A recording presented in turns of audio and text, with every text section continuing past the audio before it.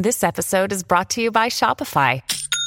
Forget the frustration of picking commerce platforms when you switch your business to Shopify, the global commerce platform that supercharges your selling wherever you sell. With Shopify, you'll harness the same intuitive features, trusted apps, and powerful analytics used by the world's leading brands. Sign up today for your $1 per month trial period at shopify.com/tech, all lowercase. That's shopify.com/tech.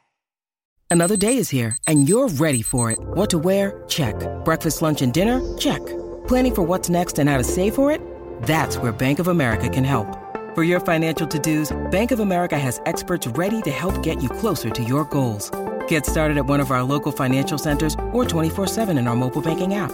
Find a location near you at bankofamerica.com/talktous. What would you like the power to do? Mobile banking requires downloading the app and is only available for select devices. Message and data rates may apply. Bank of America NA, member FDIC. This is Optimal Living Daily, episode 2511, Curate Your Life, and the Rest Will Follow, by Paula Pant of AffordAnything.com. And I'm Justin Malik. Welcome to Optimal Living Daily, OLD, or OLD for short, the show where I read to you from articles that I think are amazing, with permission from the authors. So with that, let's get right to the post as we optimize your life. Curate Your Life, and the Rest Will Follow, by Paula Pant of AffordAnything.com. Flights into Vegas are fascinating. Most of my fellow passengers are exuberant about their upcoming weekend of debauchery. They order beers after takeoff, slosh their way across the airspace, and holler crazyisms like, "If I win big, I'm upgrading to first class coming back." Don't they know it stays in Vegas? On a recent flight, I found myself seated amidst a rowdy group of grown-ups. One of them whipped out a selfie stick and snapped at least a dozen pictures from her seat in row 26. I imagine the Facebook photo captions: "This is us with our seat backs upright. This is us with our tray tables stowed. And this is us with our seatbelts securely fastened." This got me thinking, there's a curious cultural phenomenon of documenting every moment of our lives. We photograph every happy hour, haircut, outfit, bruise, cute cat pose, and funny license plate. But how often do we look at those photos? Almost never. We're so bad at reviewing old photos that app developers built TimeHop to remind us to glance at our memories. Heck, we're so bad at reviewing photos that the most popular social media app, Snapchat, is based on the premise that we'll never view these images again. But why? Why do we ignore these photos? Maybe this reflects a simple truth. The more items we own, the less we value them. Digital photos are abundant, so we rarely look at them.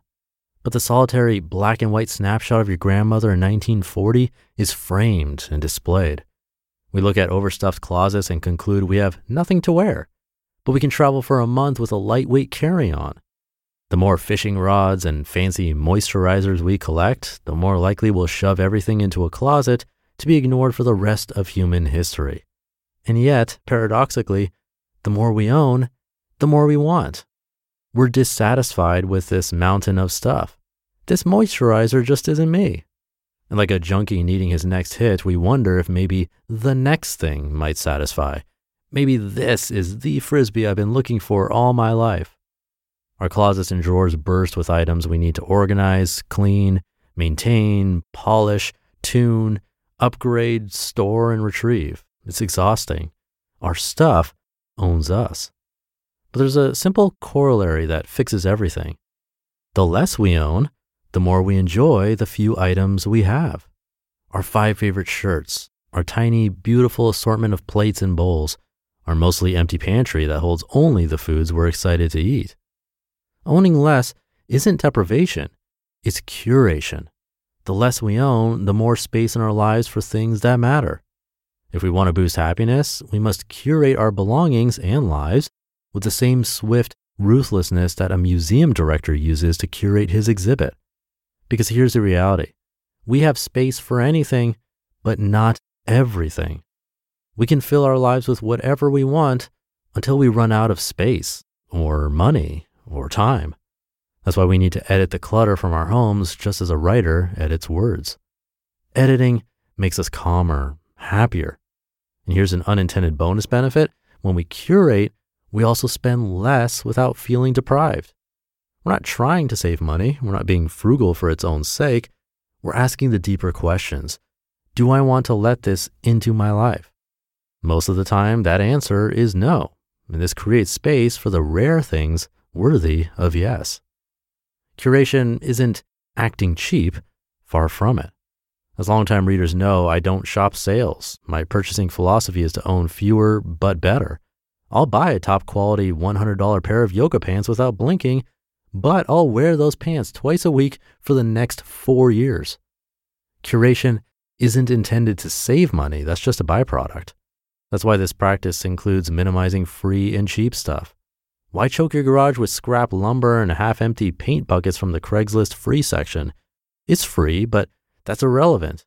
Do you want to hoard 44 paper towel rolls and a broken leather recliner, or would you rather enjoy a calmer, simpler life? Unfortunately, most people don't curate free stuff, photos. Curation is a practice like yoga, guitar, or basketball. You make marginal gains and improve with time. Sure, you foul, you miss some shots, but you keep shooting. You'll never play a perfect game, no athlete does, but you'll get a heck of a lot better. You might even turn pro. Curation is a mindset. It's critically thinking about every element in your life, objects, friendships, time. Let's spend a moment on that last point, curating your time. Time feels abundant when we're young, so we squander it with drama and gossip and getting tangled by insecurities. Then we wise up. We own less time now, so we value it more. That's when we start focusing on regaining control over our time, which is the natural consequence of controlling our money. We know this is our only shot at life. We don't want third-party forces to dictate our time. There's only one way to defend against this: grow the gap between earning and spending. Invest that gap and repeat. Eventually, we create more time and money than we need. We're in control. That's better than any collection of shoes, shirts, and sparkle frisbees. Let's reduce this article to its core. Curate everything. And avoid taking airplane selfies from row 26. Well, unless it's for Snapchat, then it's all right. You just listened to the post titled, Curate Your Life and the Rest Will Follow by Paula Pant of AffordAnything.com.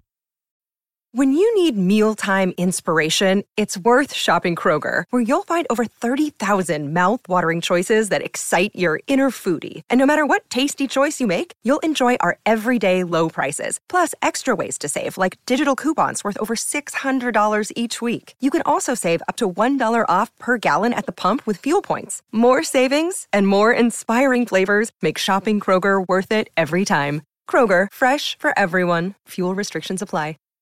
And thank you to Paula, recently featured in a Netflix documentary. I think it's called Smart About Money. Fair point when she said that maybe the more items we own, the less we value them. It's tough to argue with that logic. We only have so many hours in a day to tend to what we own, so the more we have, the less each item can have our attention. Paula mentioned a black and white snapshot of a grandmother in 1940. It reminds me, I watched or rewatched actually Schindler's List somewhat recently. It's a bit older now, but won Best Picture back in the 90s. And it's a true story documenting certain events of the Holocaust. I mention this because during that horrific time, the Nazis had so much that they stole, while the Jewish population had so little. You could see that difference in appreciation for the little things. Now, obviously, I would hope that we wouldn't get to that level of poverty ourselves, but it's a lesson and comes back to this idea of curation. And it's up to us to figure out what that curated life looks like in our own lives, because there is no right and wrong answer. Hopefully, by hearing articles like these, we can get one step closer to figuring that out. So do think about that today and this weekend. Have a great Friday and start to your weekend if you're listening in real time. And I'll see you tomorrow where your optimal life awaits.